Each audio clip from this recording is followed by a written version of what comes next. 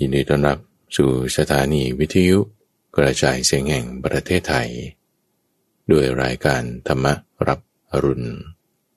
ในทุกวันพุธเป็นช่วงของใต้ร่มโพธิบทที่เราจะมาทำจิตให้สงบทำสมาธิกันสั้นๆสักครู่หนึ่งท่านผู้ฟัง 2-3 นาทีวันนี้แล้วค่อยไปฟังธรรมะเรื่องที่จะเป็นมงคลกันให้ไม่ประมาทในธรรมทั้งหลายวันนี้เราเจริญธรรมานุสติคือการตามระลึกถึงธรรมะอันพระผู้มีพระภาคประกาศไว้อย่างดีแล้วเอาคุณของพระธรรมทั้งหมดท่านผู้ฟังมารวบรวมไว้อยู่ในคำว่าธัมโมแล้วนึกถึงคำว่าธัมโมธัมโมธัมโมไว้ในใจของเรานึกถึงไว้ที่ท่ามกลางอกธัมโมธัมโมธัมโมธรรมะธัมโมนี่แหละคือธรรมะที่มีคุณสมบัติของความที่ไม่เกี่ยวข้องด้วยการเวลาอากาลิโกท่านเรียกไม่ว่าจะทำเวลาไหนไม่ต้องรอว่าเอาฝนตกก่อนหน้าฝนหน้าหนาวหน้าร้อนฤดูนี้ถึงจะปลูกได้ไม่ใช่ฤดูไหนก็ทำได้ไม่ใช่ว่าจะต้องเอาเด็กผู้ใหญ่คนแก่สตรีผู้ชายหรือเป็นกษัตริย์หรือเป็นยาจกหรือเป็นคนง่อยเปลี่ยเสียขาสุขภาพแข็งแรงมีโรคภัยไข้เจ็บหรือไม่ทำได้หมดถ้านำธรรมะมาใช้มาปฏิบัตินี่ทำได้หมดเป็นสิ่งที่ไม่ประกอบด้วยการเรามานึกถึงคำว่าธัมโมนี้นะในคุณสมบัติคุณของพระธรรมทั้งหมดให้มารวมลงอยู่ในคำว่าธัมโมธัมโมนั้นจึงหมายถึงสวากาตธรรมธรรมะที่มันจะดีๆให้เกิดขึ้นในจิตใจของเรานึกถึงคำว่าธัมโมธัมโมธัมโมเอาไว้นอกจากนั้นธรรมะนั้นยังเป็นสิ่งที่เชิญคนมาพิสูจน์ได้สามารถปฏิบัติได้เอาไปใช้งานได้ถ้าสิ่งไหนมันดีๆแล้วมันไม่ทนต่อการเพ่งพิสูจน์คือดีเฉพาะสำหรับบางคนนะมันก็ไม่เวิร์กไงมันก็ใช้ได้ไม่กว้างขวางไงแต่ธรรมะเนี่ยใช้ได้ทุกคนสามารถกว้างขวางต่อไปไม่จำกัดเวลารักษาจิตของเราให้มันดีเอาไว้อยู่ในคำว่าธัมโมธัมโมธัมโม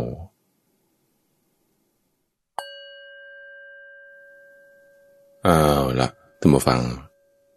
หลังจากที่เราได้ทำจิตให้มีความสงบกันมาสักครู่หนึ่งตอนนี้เราก็มาฟังธรรมะในช่วงของใต้ร่มโพธิบท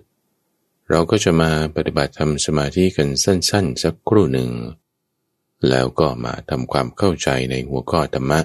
เพื่อให้เกิดปัญญานั่นเองในช่วงนี้เราอยู่ในซีรีส์ของมงคลชีวิตในวันนี้เป็นตอนที่22ในมงคลข้อที่21ที่เรียกว่าการไม่ประมาทในธรรมะอัปปมาโทจะธัมเมสุการไม่ประมาทในธรรมะเป็นอย่างไรซีรีส์มงคลนั้นท่านผู้ฟังเป็นซีรีส์ที่จบในตอนเป็นบทสวดที่เราอาจจะเคยได้ยินกันในบทที่เรียกว่ามงคลสูตรท่านผู้ฟังที่เพิ่งมาฟังในเอพิโซดนี้ตอนนี้เป็นครั้งแรกก็สามารถฟังเนื้อหาในตอนนี้ให้จบก่อนได้แล้วก็ไปติดตามฟังในตอนที่น่าสนใจต่อไปหัวข้อที่เกี่ยวกับความไม่ประมาทในธรรมะทั้งหลายนี้ท่านผู้ฟังเป็นกลุ่มของหัวข้อมงคลคือให้เกิดความก้าวหน้าในชีวิตของเราที่จะเริ่มเป็นส่วนเข้าสู่จิตใจละเริ่มต้องเป็นการปรับสภาพเตรียมใจให้พร้อมที่จะพัฒนาสูงขึ้นไปจนถึงนิพพานต่อไปคือมงคลตั้งแต่ข้อที่1ถึงข้อที่18นั้นเป็นมงคลที่เกี่ยวกับสิ่งภายนอกการดำเนินชีวิตเรื่องเกี่ยวกับบุคคลอื่น หรือการปฏิบัติของตัวเราเองที่ต้องเกี่ยวกับบุคคลอื่นแต่พอมาเริ่มเข้าสู่ว่าในจิตใจของเราแล้วเนี่ยมันจะเริ่มมาตั้งแต่ข้อที่19เป็นเซตด้วยกัน20และ21ที่จะเป็นการปรับตัวเตรียมจิตใจของเราให้พร้อมเริ่มมาตั้งแต่ว่าการเว้นจากความชั่วเว้นจากการดื่มน้ำเมาแล้วก็ไม่ประมาทในธรรมะทั้งหลายที่ว่าต้องเตรียมจิตใจนั้นเพื่อให้เกิดความสูงขึ้นของธรรมะสู่นิพพานตั้งแต่ข้อที่19ถึง38 20ข้อสุดท้ายเนี่ยจะเข้าสู่จิตใจของเราแล้ว18ข้อแรกนั้นเป็นส่วนภายนอกตรงส่วนที่จะเข้าสู่จิตใจของเราเนี่ยแหละท่านผู้ฟังที่พระพุทธเจ้าท่านเคยอุปมาไว้เหมือนกับโลกหนึ่ง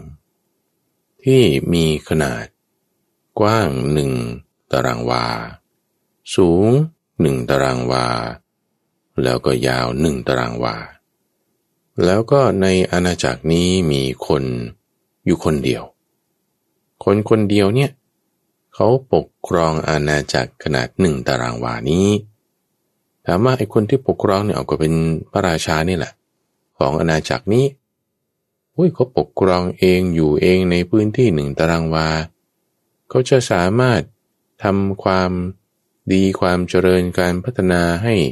อาณาจักรนี้ได้ไหมล่ะคนเดียวเนี่ยอันนี้คือเราพูดภาษาในสมัยปัจจุบันเป็นอย่างนี้นะแต่อุปมาที่พระพุทธเจ้าท่านยกขึ้นจริงๆแล้วก็คือเปรียบร่างกายของเรานี้ที่มีความสูง1 วากว้างแค่ศอกเดียวหนา1 คืบเท่านั้นเองว่าเนี้ยคือโลกก็คือสิ่งที่คุณรับรู้อยู่นี่แหละหมายถึงอาณาจักรที่เราปกครองอยู่นี่แหละแต่พูดในภาษาของโลกของเราก็คือร่างกายเรานี่แหละเราเป็นผู้ปกครองในอาณาจักร1ตารางวาของเรานี่แหละธรรมะจะสูง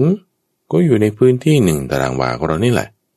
จะลึกซึ้งขนาดไหนก็อยู่ในพื้นที่1ตารางวาของเรานี่แหละคืออยู่ในกายอยู่ในใจของเรานี่กายใจของเราเนี่ยจึงเป็นโลกของเราธรรมะที่ว่าจะเริ่มลึกซึ้งเข้าไปเนี่ยท่านฟังมันไม่ได้ลึกจนแบบมองไม่เห็นหรือไม่ได้สูงจนแบบเกินเอื้อมมันอยู่ในตัวเราอย่าเพิ่งไปหลงประเด็นว่าถ้าเริ่มเข้าสู่ธรรมะลึกๆแล้วฉันจะไม่เข้าใจภาษาอะไรนี่หรือว่ามันจะเป็นเรื่องงมงาย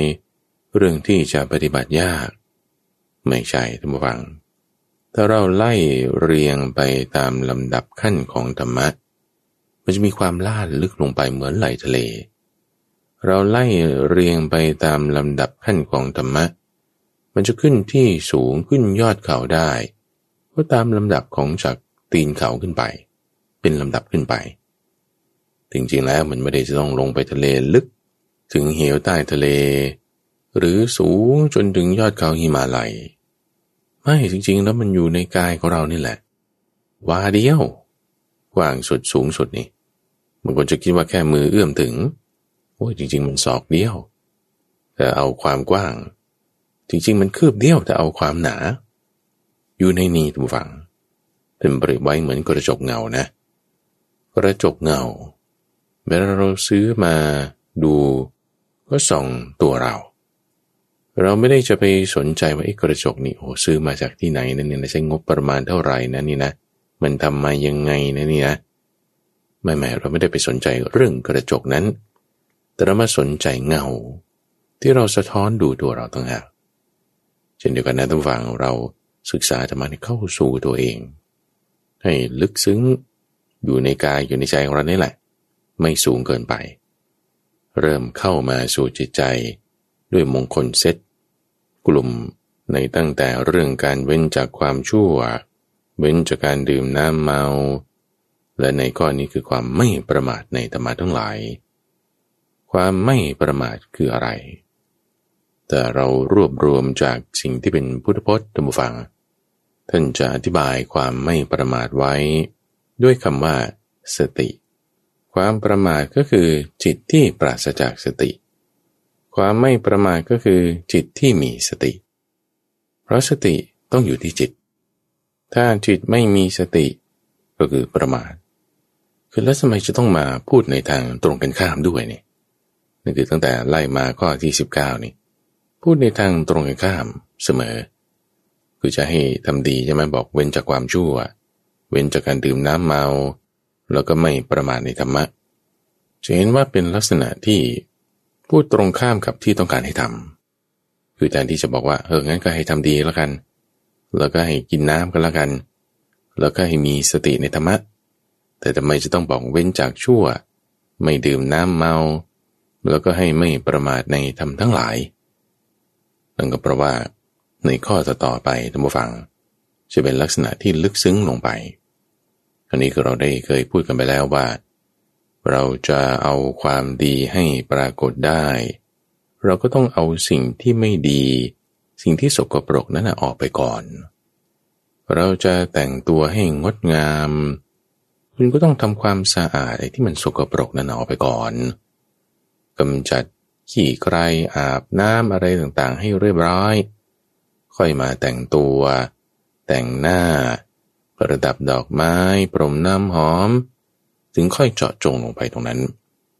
เพราะฉะนั้นมันก็จะไล่เรียงกันไปก่อนนะมันจะมีข้ออื่นๆต่อไปตอนนี้เรามาทำความเข้าใจในคำว่าสติเนี่ยคืออะไรการไม่ประมาทคือการมีสติความประมาทนั้นคือการปราศจากสติแล้วสติคืออะไรถ้าแปลเป็นภาษาไทยท่านผู้ฟังสติแปลว่าความระลึกได้อธิบายไว้ในหลายๆที่เลยไม่ว่าจะในมหาสติปัฏฐานสูตรในอานาปานสติสูตรเรื่องที่เกี่ยวกับศีลต่อไปเป็นสติไปมายังไงท่านจะใช้บทเปลี่ยนชนะนี้ท่านฟังว่าคือการระลึกถึงสิ่งที่ทำจำคำที่พูดแล้วแม้นานได้นี่คือเป็นผู้มีสติระลึกถึงสิ่งที่ทำจำคำที่พูดหมายถึงอะไรก็หมายถึงเรานึกถึงเรื่องอะไรที่เราได้เคยทำมานั่นแหละหรืออะไรที่เราจะคิดจะทำต่อไปเปรียบไว้เหมือนกับนายทวารคือคนเฝ้าประตูนี่คือแม่บทหัวข้อนะพระพุทธเจ้าอธิบายไว้เรามาทำความเข้าใจในสมัยปัจจุบันเรานี่ว่าตัวอย่างของสติมันอยู่ตรงไหนมันจะทำให้เกิดการนำไปปฏิบัติได้ถูกต้องเช่นว่าถ้าเราเขียนจดหมายอยู่นะคือเขียนจดหมายเดี๋ยวสมัยนี้เขาก็ใช้พิมพ์ข้อความใช่ไหมเนื้อหาที่เราต้องการเขียนไปสื่อไปเนี่ยเราก็นึกอยู่ในหัวของเราแต่แม้เราจะต้องการพูดถึงประเด็นนี้ในขณะเดียวกันเราก็ต้องคิดไปด้วยว่าคนที่เราพูดเนี่ยเขาเป็นใครเป็นพระสงฆ์เป็นลูกน้องเป็นเจ้านายเป็นลูกค้าลักษณะภาษาที่สื่อไปก็ต้องเปลี่ยนแปลงตามไปต้องใช้คุณบ้างต้องใช้ดิฉันบ้างต้องใช้ท่านบ้างต้องมีการเปลี่ยนสรรพนามหรือสำนวนในการพูดการเขียนมันต้องคิดไปด้วยนะไม่ใช่จะเอาแต่เนื้อหาว่าเราต้องการให้ไปที่นี่จ่ายเงินเท่านี้อะไรยังไงการที่ในขณะที่เรากำลังคิดเนื้อหานี้อยู่กำลังพิมพ์ลงไปอยู่เราก็ต้องมานึกถึงด้วยว่าคุณต้องใช้รูปแบบภาษาอย่างไรความที่ว่าคุณระลึกถึงเรื่องหนึ่งในขณะที่คุณกำลังทำอีกเรื่องหนึ่งได้นั่นน่ะนี่แหละทุกฝังคือสติหรือเวลาที่เราพูดในที่ชุมชนสื่อสารกับผู้คนเราต้องนึกถึงคำที่เราจะพูดต่อไปในขณะที่เรากำลังพูดกับเขาอยู่เนี่ยเรากำลังพูดกับเขาอยู่นั่นนี่หรือเราฟังเขาพูดอยู่ในขณะเดียวกันเราก็คิดถึงว่าเราจะพูดตอบเขาว่ายังไงหรือมีไอเดียอะไรไปยังไงความระลึกได้นั้นน่ะก็คือสติเพราะฉะนั้นสติมันจะมีลักษณะที่ว่าคุณไปนึกถึงอีกเรื่องหนึ่งในขณะที่คุณกำลังรับรู้เรื่องนี้อยู่มันจะเริ่มมีความแตกต่างกันแล้วท่านฟังสติก็อันหนึ่งการรับรู้คือวิญญาณก็อย่างหนึ่งการรับรู้คือวิญญาณไม่ใช่สติต่างกันตรงไหนต่างกันตรงที่ว่าเราทำอะไรก็ตามเราต้องมีภาษาเราต้องมีการรับรู้ไม่ว่าสิ่งนั้นจะเป็นการพูดรับประทานอาหาร ทำงานเดินทางคิดอ่านการงานใดๆก็ตามมีวิญญาณมีผัสสะเสมอผัสสะก็หมายถึงสิ่งที่มันมาจากวิญญาณนั่นแหละมีเสียงมีหูประกอบกับวิญญาณแล้วมันก็เกิดเป็นผัสสะทางหูมันก็มาจากเหตุผลอันเดียวกันต่อเนื่องกันมาเราจะทำอะไรมีผัสสะเสมอเราอยู่เฉยๆได้ยินเสียงมีความคิดในอดีตอนาคตเหล่านี้คือผัสสะเหล่านี้คือวิญญาณการรับรู้ทั้งสิ้นส่วนความระลึกหมายถึงคุณนึกถึงอีกเรื่องหนึ่งได้จากวิญญาณที่เราทำสิ่งนี้อยู่อีกตัวอย่างหนึ่งฟังไฟฟ้าคุณจะเอามือจับปลั๊กแล้วเสียบเข้าไปในรูเพื่อที่จะเอาไฟฟ้าให้อุปกรณ์ไฟฟ้าชิ้นนี้มันทำงานได้นี่นะเวลาเราจับปลั๊กไฟนี่มันก็มีผัสสะทางกายผ่านทางนิ้วมือเราถูกไหมแล้วเวลาเราจะเสียบเข้าไปในรูปลั๊กไฟนี่ความที่เรารู้สึกว่าต้องระมัดระวังไปดูไฟมันดูดได้เลยนะความที่เรานึกถึงแต่ว่ามันมีไฟไหมตรงนี้มันน่าจะมีไฟนะลองเสียบเข้าไปดูนี่ความระลึกได้นั้นน่ะคือสติในขณะที่คุณก็กำลังรับรู้คือมีวิญญาณของกายที่กำลังขยับเขยื้อนแล้วก็เสียบเข้าไปในขณะเดียวกันก็ต้องระลึกถึงต้องมีความระมัดระวังในการใช้ไฟฟ้านั้นความระลึกถึงระมัดระวังได้นั้นน่ะคือสติไงเพราะฉะนั้นสติถ้าเราจะพูดถึงมันก็คือความรู้จักที่ระมัดระวังระมัดระวังเนี่ยมันก็มีอยู่สองส่วนนะคือระวังในความที่สิ่งนั้นเป็นอะไรยังไงเช่นในที่นี้คือการใช้ไฟฟ้าระมัดระวังในสิ่งที่เป็นอนาคตที่มันอาจจะเป็นอันตรายที่จะเกิดขึ้นได้เช่นว่าเราวางแผนงานที่จะทำสิ่งใดสิ่งหนึ่งแล้วก็คอยระวังภัยที่จะเกิดในอนาคตเช่นว่าในขณะที่เราขับรถคุณใส่เกียร์คุณเร่งเครื่องออกไปนี่คือภาษาทางกายละเราเห็นรถคันอื่นๆต่างๆอยู่ที่ไหนได้ยินเสียงบีบแตรบ้างได้ยินเสียงคนอื่นๆต่างๆบ้างนั่นเป็นภาษาต่างๆต่างหูละ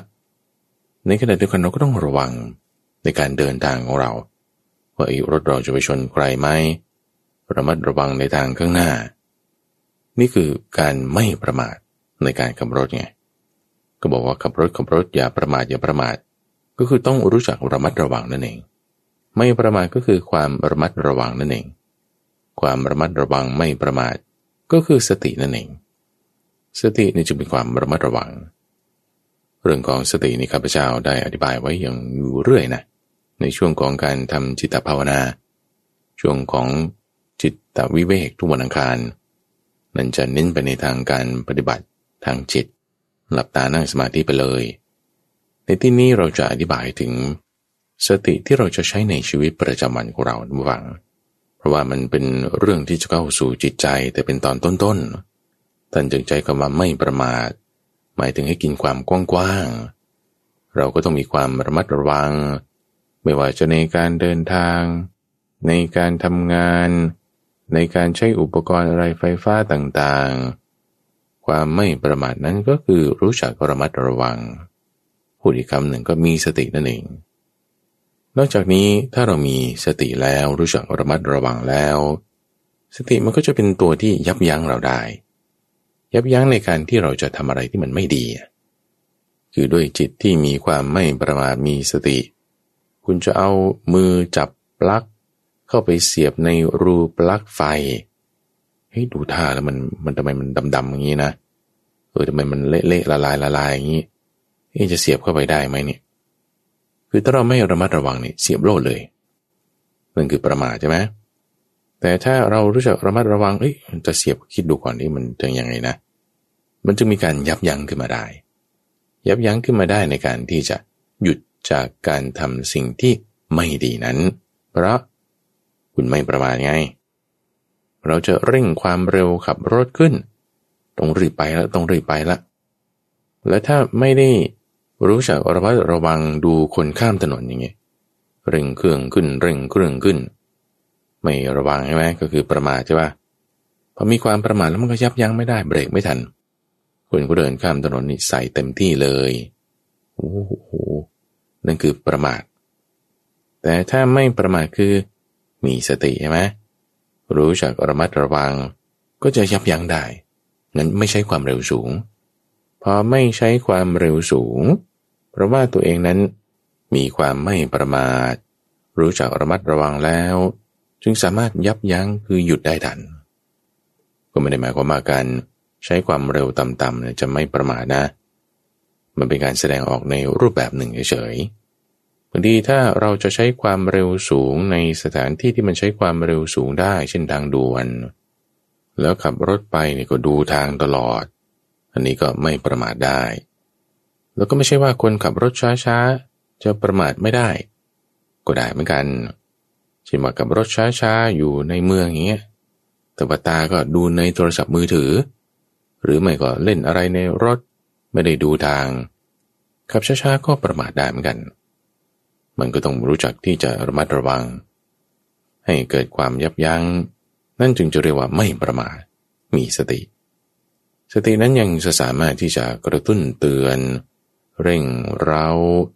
หรือทำให้เรามีความละเอียดรอบคอบปลุกจิตสำนึก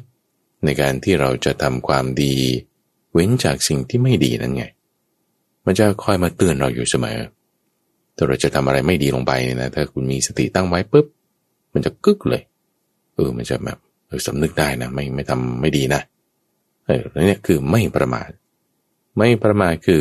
มีสติคือจะมีความละเอียดรอบคอบรู้จักระมัดระวังยับยั้งชั่งใจได้นี่คือลักษณะของสติแล้วถ้าเรามาพูดถึงในเรื่องการภาวนานะทุกฝั่งที่จะเข้าสู่จิตใจของเราแล้วสติเนี่ยยังมีลักษณะที่จะทำให้เกิดการแยกแยะได้เพราะด้วยความที่ว่าสติจะทำให้เราเป็นผู้สังเกตเวลาที่เราตั้งสติไว้เราจะเหมือนกับว่ามีอีกคนหนึ่งที่จะคอยมาสังเกตดูการกระทำหรือว่าภาษาอะไรต่างๆที่มันเกิดขึ้นอยู่ตรงนี้ในตัวอย่างที่เราจะเอามือจับปลั๊กไฟเข้าเสียบในรูของปลั๊กไฟเนี่ยถ้าเรามีสติมันจะคอยระวังดูว่าไอ้ที่เราจะทำนี่มันโอเคไหมดีไหมปลอดภัยไหมคอยเตือนตัวเองคือมีคนมาเฝ้าดูอยู่ตรงนี้คือการสังเกตไอ้สิ่งที่เรากระทำนั้นสิ่งที่เรากระทำนั้นมันก็มาในรูปรู้ได้ทางภาษานั่นแหละคุณรู้ได้ทางภาษาด้วยการรับรู้คือวิญญาณการที่มาสังเกตการกระทำนั้นคือสติไงสติจึงเป็นการสังเกตในที่นี้ตั้งใจคำว่าระลึกได้ในที่นี้ตั้งใจคำว่าไม่ประมาทในการกระทำนั้นทางกายวาจาใจที่เรารับรู้ได้ผ่านทางวิญญาณคือตาหูจมูกลิ้นกายและใจเป็นผัสสะมาการที่เราไม่ประมาทในการกระทำนั้นเพราะมีผู้สังเกต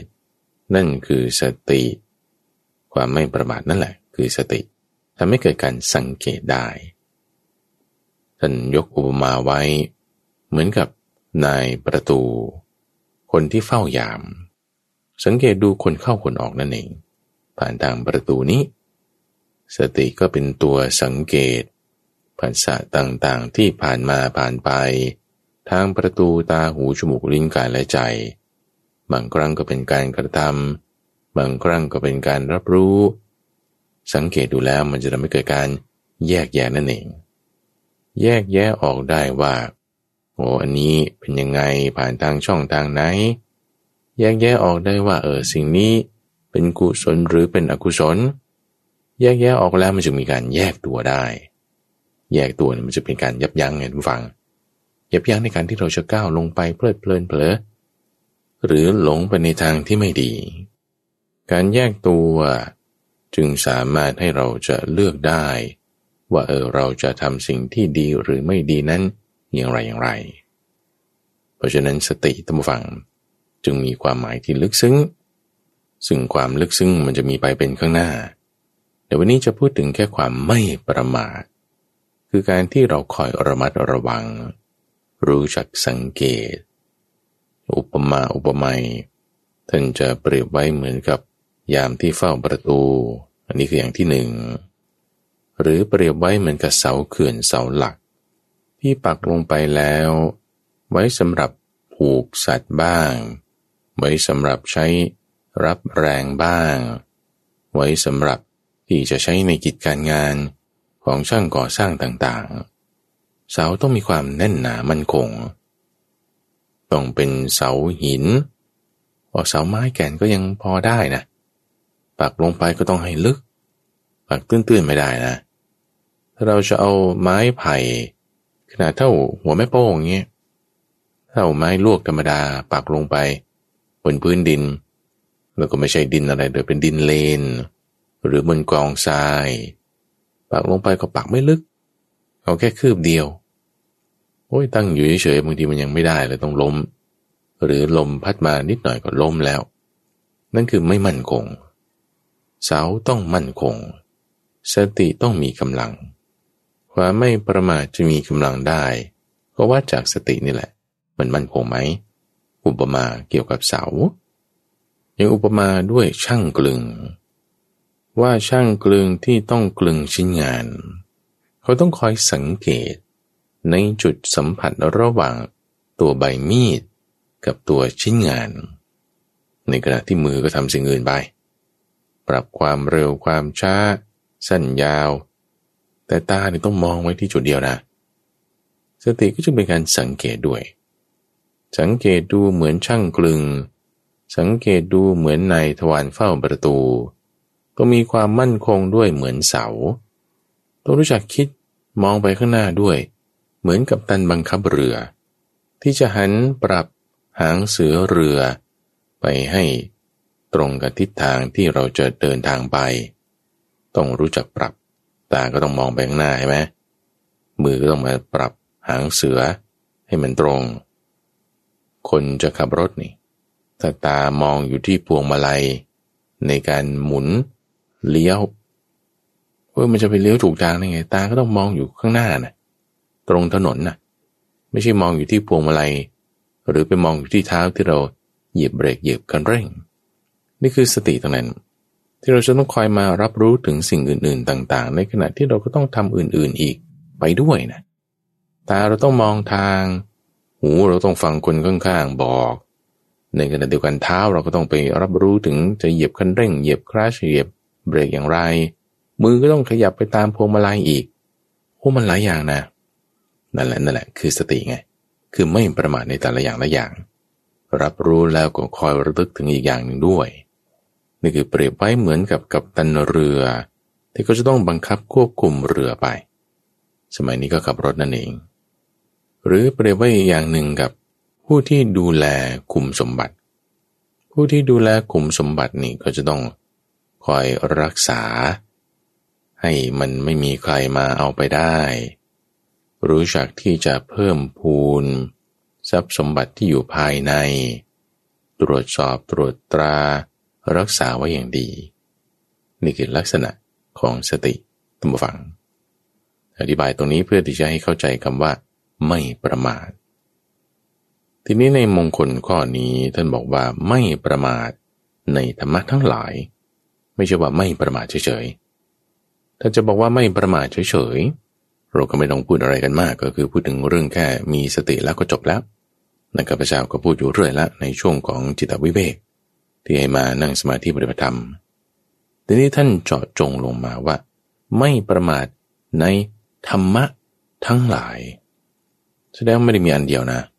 มีหลายอย่างนะธรรมะทั้งหลายนี่แล้วอะไรคือธรรมะนั่นเองจุดนี้แหละท่านฟังจะทำให้เราสามารถนำไปปฏิบัติในชีวิตประจำวันเราได้เพราะว่าถ้าเราจะพูดถึงแค่ว่ามีความไม่ประมาทอย่างเดียวบางทีมันจับจุดไม่ถูกแต่พอมาเจาะลงตรงคำว่าธรรมะแล้วนี่มันจะเริ่มทำได้อะไรคือธรรมะท่านผู้ฟังคำนี้ก็จะมีความเข้าใจไปเป็นสองอย่างได้ธรรมะแบบที่เป็นสภาวะธรรมธรรมชาติทั่วๆไปธรรมะคือธรรมชาตินี่ก็อย่างหนึ่งหรือจะเจาะเอาหมายถึงสวากขาตธรรมคือธรรมะที่พระพุทธเจ้า ประกาศเอาไว้อย่างดีแล้วได้ทั้งสองอย่างคือถ้าเราจะบอกว่าธรรมชาติเนี่ยเป็นสากลคำสอนของพระพุทธเจ้าก็เป็นเรื่องสากลเหมือนกันนะบางคนอาจจะคิดว่าธรรมะข้อนี้ก็เป็นธรรมะของพระพุทธเจ้าหรือบ้างงั้นคนศาสนาอื่นก็อาจจะปฏิบัติไม่ได้นะการไม่ประมาทในธรรมะเจาะจงลงไปของพระพุทธเจ้าจริงๆแล้วมันได้ทุกฟังตรงที่คำสอนของพระพุทธเจ้านี่ท่านเอาเรื่องที่เกี่ยวกับกายใจของเรามาอยู่แล้วไม่ว่าจะเป็นคนศาสนาไหนก็ต้องมีผัสสะเหมือนกันนะมีหูมีตาแล้วก็มีผัสสะก็เกิดขึ้นละมีสติมันก็เกิดขึ้นในใจของคนที่ไม่ว่าเขาจะนับถือศาสนาอะไรก็ได้ละตั้งแต่ที่พระพุทธเจ้าจะมาตรัสรู้ก่อนหน้านั้นไปอีกนี่คนเขาไม่มีสติกันหรอเขาประมาทกันหรอเอาเขาก็ไม่ประมาทกันอยู่แล้วก็มีคนที่ก็ไม่ประมาทนี่มันก็ทำได้มาตั้งแต่ก่อนที่จะมีคำสอนของพระพุทธเจ้าแล้วทีนี้ท่านมากำหนดบทเรียนชนะให้มีความรัดกุมรอบคอบมากขึ้นนำไปสู่ทางที่จะไปนิพพานตอนนี้ยังไม่ถึงตอนนี้เอาเบื้องต้นนี่ก็ธรรมชาติเรานี่แหละเป็นของสากลเรื่องศีลอย่างเงี้ยในศาสนาไหนเขาก็พูดถึงท่านผู้ฟังไม่ฆ่าสัตว์ไม่ลักทรัพย์อันนี้มันเบสิกพื้นฐานดูคนศาสนาอื่นอย่างมุสลิมอย่างเงี้ยท่านผู้ฟังเขายังเคร่งเรื่องไม่ดื่มสุรานี่มากกว่าคนพูดอีกคนพูดนี่บางทีมันทั้งขายมันทั้งดื่มผิดสองกระทงด้วยมุสลิมนี่ถ้าเขาเคร่งจริงเขาไม่เอาเลยนะก็ยังเป็นเรื่องศีลนะนั่นก็เป็นธรรมะที่พระพุทธเจ้าบอกสอนไว้นั่นแหละคือจริงๆแล้วก่อนที่พระพุทธเจ้าจะมาตรัสรู้เรื่องนี้มันได้ถูกทำกันมาแล้วความไม่ประมาทนี่มีการคิดกันมาก่อนแล้วรู้จักที่จะยับยั้งชั่งใจมีการสำรวมระวังทำอะไรก็ต้องให้มีความละเอียดรอบคอบนี่ก็ทำมาก่อนแล้วมีมาตั้งนานแล้วเพราะฉะนั้นธรรมะในที่นี้คือคำสอนพระพุทธเจ้าที่ว่าจะต่อไปและต่อไปให้ถึงนิพพานได้เริ่มต้นจากสิ่งธรรมดาในชีวิตประจำวันของเรานี่แหละคนในศาสนาไหนเขาก็ต้องมีความไม่ประมาทเหมือนกันในธรรมะที่นี้คือสิ่งที่เรากำลังทำอยู่นั่นเองสิ่งที่เรากำลังทำคือต่อทหารสระอัมนะในธรรมะทอทงรอหันหมอม้านะอะไรธรรมะนี้กับธรรมะทั้งหลายถ้าเราแปลตามศัพท์ที่มีมาในที่อื่นๆนะทุกฝังก็จะแปลได้ว่าธรรมะนั้นก็คือเหตุนั่นเองความไม่ประมาทในธรรมะคือความไม่ประมาทในเหตุนั่นเองเหตุอะไรท่านพูดอะไรเอาเหตุผลไงเหตุปัจจัยไงเหตุเงื่อนไขไงเหตุที่จะทำให้ผลอะไรในคุณระวังตรงเหตุนั้นไม่ประมาทในที่นี้เหตุที่จะเป็นปัจจัยให้เกิดผลอะไรคุณระวังไม่ประมาทในเหตุข้อนี้เหตุที่จะเป็นเงื่อนไขของอะไรคุณระมัดระวังไม่ประมาทในเหตุข้อนี้เหตุผลเหตุเงื่อนไขเหตุปัจจัยนี่แหละคือธรรมะอันนี้คือเนื้อหาที่เอาตามหัวข้อเรื่องของสัพพุริสธรรมท่านผู้ฟังคือเป็นผู้รู้จักธรรมะหมายถึงรู้จักเหตุรู้จักเหตุรู้จักผลรู้จักตนรู้จักบริษัทนี่คือลักษณะของสัพพุริสธรรมคิดว่าหมดซีรีส์เรื่องของมงคลชีวิตแล้วจะมาอธิบายเรื่องสัพพุริสธรรมนี่ครั้งหนึ่งในที่นี้ยกหัวข้อเรื่องสัพพุริสธรรมมาเพื่อที่จะอ้างถึงคำว่าธรรมะนั้นแปลว่าเหตุหรือเราดูจากคำสอนของท่านพระอัสสชิที่เป็นการเหมือนว่าแสดงธรรมครั้งแรกโดยสาวกก็ว่าได้นะคือหลังจากพระพุทธเจ้าแสดงปฐมเทศนาคือธรรมจักรปวัตตนสูตรแสดงอนัตตลักขณสูตรแล้วก็มาอาทิตตปริยายสูตรให้กับเหล่าชลินสามพี่น้องนั่นคือพระพุทธเจ้าแสดงหมดครั้งแรกที่สาวกแสดงธรรมเลยนี่นั่นคือท่านพระอัสสชิท่านผู้ฟังบอกไว้กับท่านพระสารีบุตรตั้งแต่ตอนก่อนบวชเป็นอุปติสสมานพบอกว่าธรรมะเหล่าใดเกิดแต่เหตุ พระตถาคตกล่าวเหตุแห่งธรรมะเหล่านั้น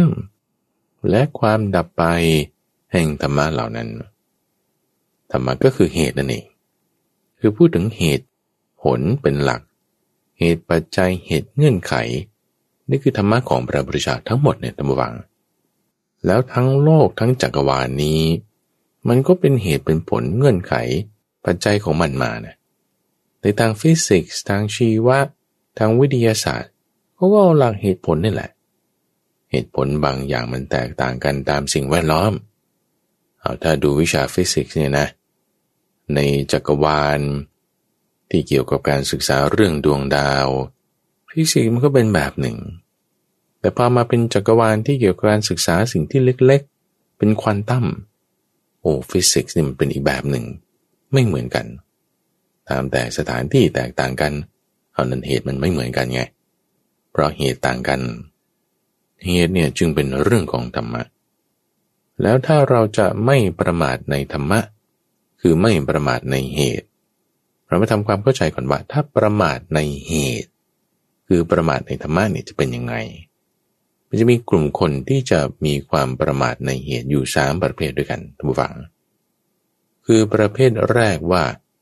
ไม่ทำเหตุแต่หวังเอาผลนี่คือประมาทแล้วนะ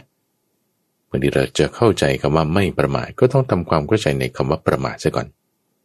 ไม่ประมาทในธรรมะคือไม่ประมาทในเหตุแล้วคนที่ประมาทในเหตุเนี่ยเป็นยังไงคือไม่ทำเหตุไม่สร้างเหตุแต่จะหวังเอาผลไงพวกนี้คือคนขี้เกียจท่านผู้ฟังขี้เกียจที่จะทำไม่อยากทำสิ่งที่จะต้องเป็นเหตุให้เกิดผลแม้แต่ผลนี่อยากได้อยู่นะแต่เหตุเนี่ยไม่ลงมือทำคิดเอาฝันเอาเดย์ดรีม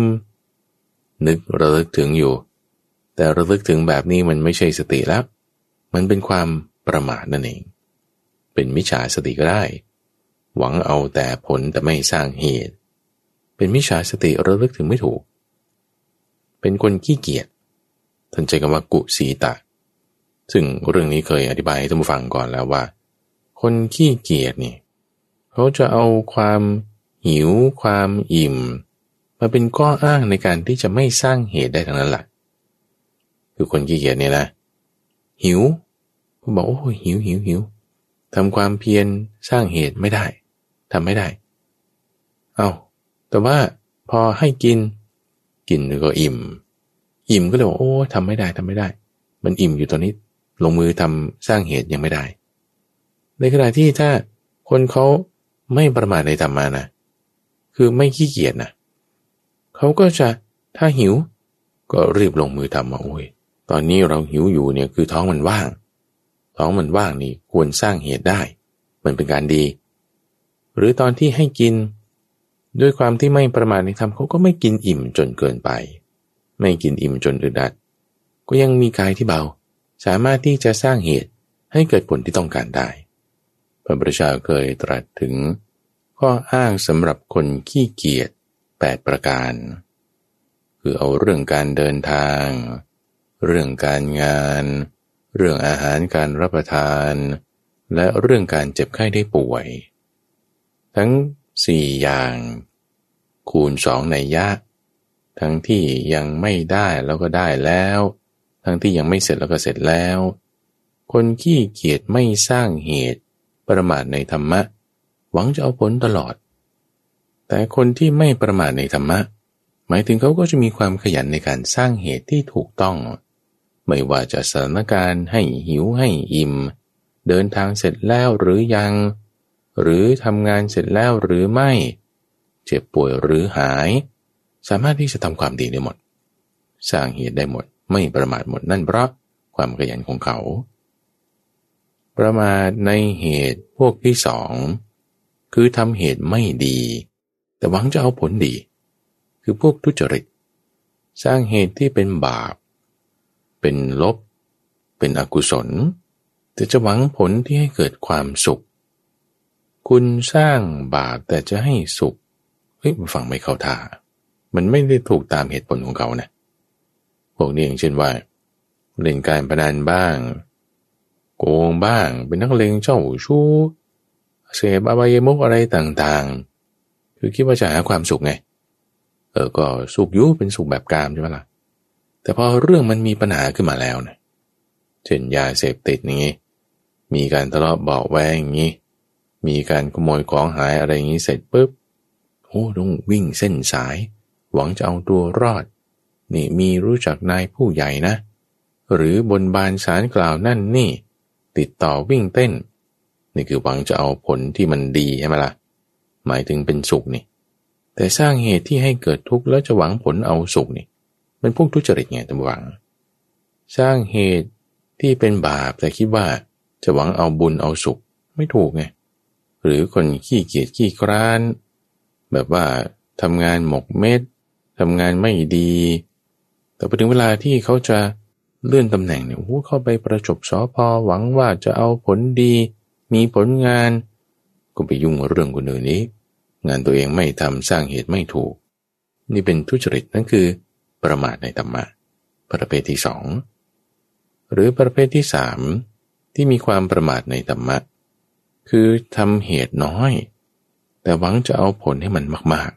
ๆตัวอย่างนี้จะเห็นได้ชัดเจนผู้ที่ชอบบนบานศาลกล่าวผู้ฟังเวลาไปวัดอยู่ต่อหน้าพระพุทธรูปเนี่ยมาบนเลยว่านี่นะถ้าได้โครงการ10,000 ล้านเนี่ยจะบูชาด้วยหัวหมูบูชาด้วยธูปเทียนบูชาด้วยไข่นั่นนี่ทำผลนิดหน่อยนะ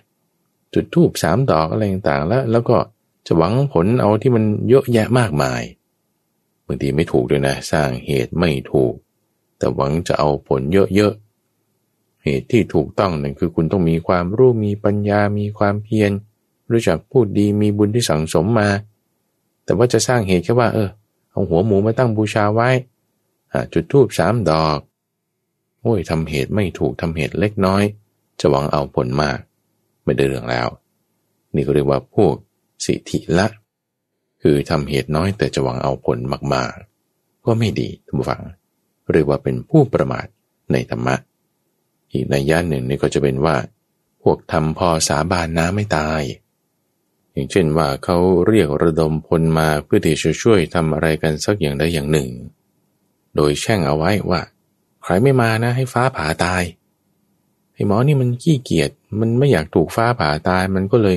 ออกมาทำงานอะไรที่เขาระดมพลกันมาทำสักหน่อยหนึ่งเฮ้ยทำไมไม่เห็นคุณออกมาทำเลยออกมาแล้วสาบานนะสาบานได้ให้ฟ้าผ่าตายเลยก็ออกมาทำนิดเดียวไงสร้างเหตุเอาน้อยอันนี้ไม่ถูกเป็นพวกที่เรียกว่าสิทธิละเป็นผู้ประมาทในธรรมประมาทในเหตุประเภทที่สามต่อมาประเด็นสุดท้ายในวันนี้ก็คือว่าสิ่งที่เราไม่ควรประมาทพระพุทธเจ้าเคยบอกไว้นี่เป็นพุทธพจน์ว่าเราไม่ควรประมาทในวัยไม่ควรประมาทในโรคไม่ควรประมาทในชีวิตสิ่งที่ไม่ควรประมาทเอาอันดับแรกก่อนนั่นคือวัยหมายถึงถ้าจะมาคิดว่าเรายังเด็กอยู่เราจะอย่าเพิ่งทำอันนั้นหรือว่ากระทำอันนี้ก่อนแล้วซึ่งอันนั้นอันนี้เนี่ยมันไม่ใช่เหตุที่มันจะถูกต้องอันนี้คือเรียกว่าประมาทในวัยเราต้องไม่ประมาทในวัยวอแหวนไม่ให้กาดยอยักษ์นะคือหมายถึงวัยเด็กวัยผู้ใหญ่วัยแก่วัยชราเรายังเด็กอยู่ยังอยู่ในวัยกลางบ้างจะมาประมาทว่าไว้ตอนแก่ค่อยทำอันนี้เรียกว่าประมาทในวัยอย่างที่สองคืออย่าประมาทในเวลาล่วงไปทุกวันทุกนาทีทุกวินาทีทุกลมหายใจเข้าออกเวลาเนี่ยมันหมดไปนะท่านฟังแล้วบัดนี้เราทำอะไรอยู่ถ้าเราจะมาเผลอเพลินไปตามสิ่งต่างๆเล่น Facebook ดูโซเชียลดู YouTube เนี่ยเข้าไปเป็นชั่วโมงวันหนึ่งงานการไม่ทำยังมีเวลานั่นประมาทในเวลาไม่ควรประมาทในวัยไม่ควรประมาทในเวลาไม่ควรประมาทในชีวิตด้วยอย่างที่สามความประมาทในชีวิตก็หมายถึงคิดว่าตอนนี้เรายังเป็นสุขดีอยู่ชีวิตเรามันก็ไม่มีอะไรนะทุกอย่างก็เรียบร้อยดีการเมืองก็ดีโอเคพอไปได้สิ่งแวดล้อมเศรษฐกิจนะมีความสุขดีพอไปได้ แต่ไม่รู้จักแบ่งจ่ายทรัพย์ให้ดีไม่รู้จักเตรียมเงินไว้สำหรับวันฝนตกคิดว่าฝนมันจะยังไม่ตกแต่บางทีฝนมันก็ตกนอกฤดูได้นะหลังคาเราไม่ซ่อมรางน้ำเราไม่ทำความสะอาดฝนตกมามันก็เปียกมันก็มีปัญหาพอมีเรื่องอะไรเกิดขึ้นในชีวิตเนี่ยไม่ได้เตรียมการเอาไว้นั่นคือประมาทในชีวิตที่ว่าชีวิตยังจะดีอยู่ต่อไปมันไม่แน่บางทีมันอาจจะมีเรื่องให้เกิดทุกขเวทนาขึ้นมาได้อย่าประมาทในประการที่3คือเรื่องชีวิตเรื่องจะมาคือความไม่มีโรคหรือว่าเราก็แข็งแรงสบายดีอยู่ไม่มีปัญหายังไม่ต้องออกกำลังกายก็ได้ยังไม่ต้องกินอาหารที่ดีก็ได้วันนี้ก็เอาเต็มที่ก่อนนอนก่อนขี้เกียจก่อนหรือไม่ต้องทำสิ่งที่ควรทำได้คงยังไม่ตายหรอกนั่นคือชีวิตใช่ปะแต่พอโควิดมาเป็นไงทั้งโรคทั้งตายมาเลยนะคนที่ไม่คิดว่าจะตายสุขภาพแข็งแรงโดนโควิดน็อกแรกเรียบร้อยมองเพ่งตายก็มีเราประมาทในความไม่มีโรคก็ไม่ได้แต่มาเรื่องการงานอีกคุณจะคิดว่าไอ้งานที่เราทำเนี่ยมันก็จะมีอยู่ไปตลอดหรอหรือว่างานที่เราทำเนี่ยมันก็จะดีอยู่ตลอดหรอถูกเลย์ออฟได้นะถูกเขาเขี่ยออกไล่ออกหรือขายของวันนี้มันขายดีวันอื่นมันอาจจะขายไม่ดีก็ได้นะการงานนี่ถ้าเราไม่รู้จักสร้างเหตุที่จะรักษาสิ่งอะไรไว้ผลมันจะไปเกิดได้ไงการงานนี่ก็ด้วยการศึกษานี่ก็ใช่คือบางคนจะคิดว่าฉันเรียนจบแล้วฉันก็ไม่ต้องเรียนอีกแล้วฉันก็ไม่ต้องอัปเกรดตัวเองไม่ต้องศึกษาหาความรู้อะไรเพิ่มเติมนั่นผิดแล้วประมาทในการศึกษาการศึกษาเราก็ต้องไม่ประมาทศึกษาอยู่เสมอปรับเปลี่ยนคิดวิธีหาความรู้พัฒนาตนเองถึงจะเรียกว่าเป็นผู้ไม่ประมาทในการศึกษาและอย่างสุดท้ายทุกฝั่งต้องไม่ประมาทในการปฏิบัติธรรมะจะคิดว่าแก่ๆแล้วค่อยไปทำหรือว่าตอนโควิดหายแล้วค่อยไปทำแต่ว่าเราปฏิบัติทำได้นะที่นี่เวลานี้เดี๋ยวนี้อย่างเงี้ยที่บ้านเราแล้วเอาตอนนี้ละฉันมีเวลาฉันไปทำนั่นคือจะเป็นผู้ไม่ประมาทในการปฏิบัติธรรมแต่จะคิดว่าเวลานั้นค่อยไปทำอายุมากก่อนแล้วค่อยไปปฏิบัตินั่นคือยังเป็นผู้ประมาทในการปฏิบัติธรรมสิ่งเหล่านี้เป็นสิ่งที่เราไม่ควรประมาทท่านผู้ฟังคือในเรื่องเวลาเรื่องวัยเรื่องชีวิตเรื่องความไม่มีโรคเรื่องการงานเรื่องการศึกษาและเรื่องการปฏิบัติธรรมพอเรามีความไม่ประมาทอย่างนี้แล้วสรุปจบในที่นี้ก็คือว่าเราสามารถที่จะเลิกละกายทุจริตวจีทุจริตมโนทุจริตและละมิจฉาทิฏฐิได้สิ่งที่เหลืออยู่นั้นก็จะทำให้เกิดการปฏิบัติในกายสุจริตวจีสุจริตมโนสุจริตและสัมมาทิฏฐิได้นั่นคือการไม่ประมาทในธรรมะทั้งหลายทุกวังในช่วงของใต้ร่มโพธิบทนั้นจะมาพบกับท่านผู้ฟังเป็นประจำในทุกวันพุธตั้งแต่เวลา 5:00 ถึง 6:00 น.ทั้งสถานีวิทยุกระจายเสียงแห่งประเทศไทยท่านสามารถติดตามรับฟังได้ที่เว็บไซต์ donhaisok.co หรือว่าในระบบพอดแคสต์โดยเสิร์ชจากเครื่องเล่นที่มีแอปพลิเคชันโดยใช้คำว่าดอนหายโศกข้าพเจ้าพระมหาไพบูลย์อภิปุณโญจากวัดป่าดอนหายโศกพบกันใหม่ในวันพรุ่งนี้เจริญพร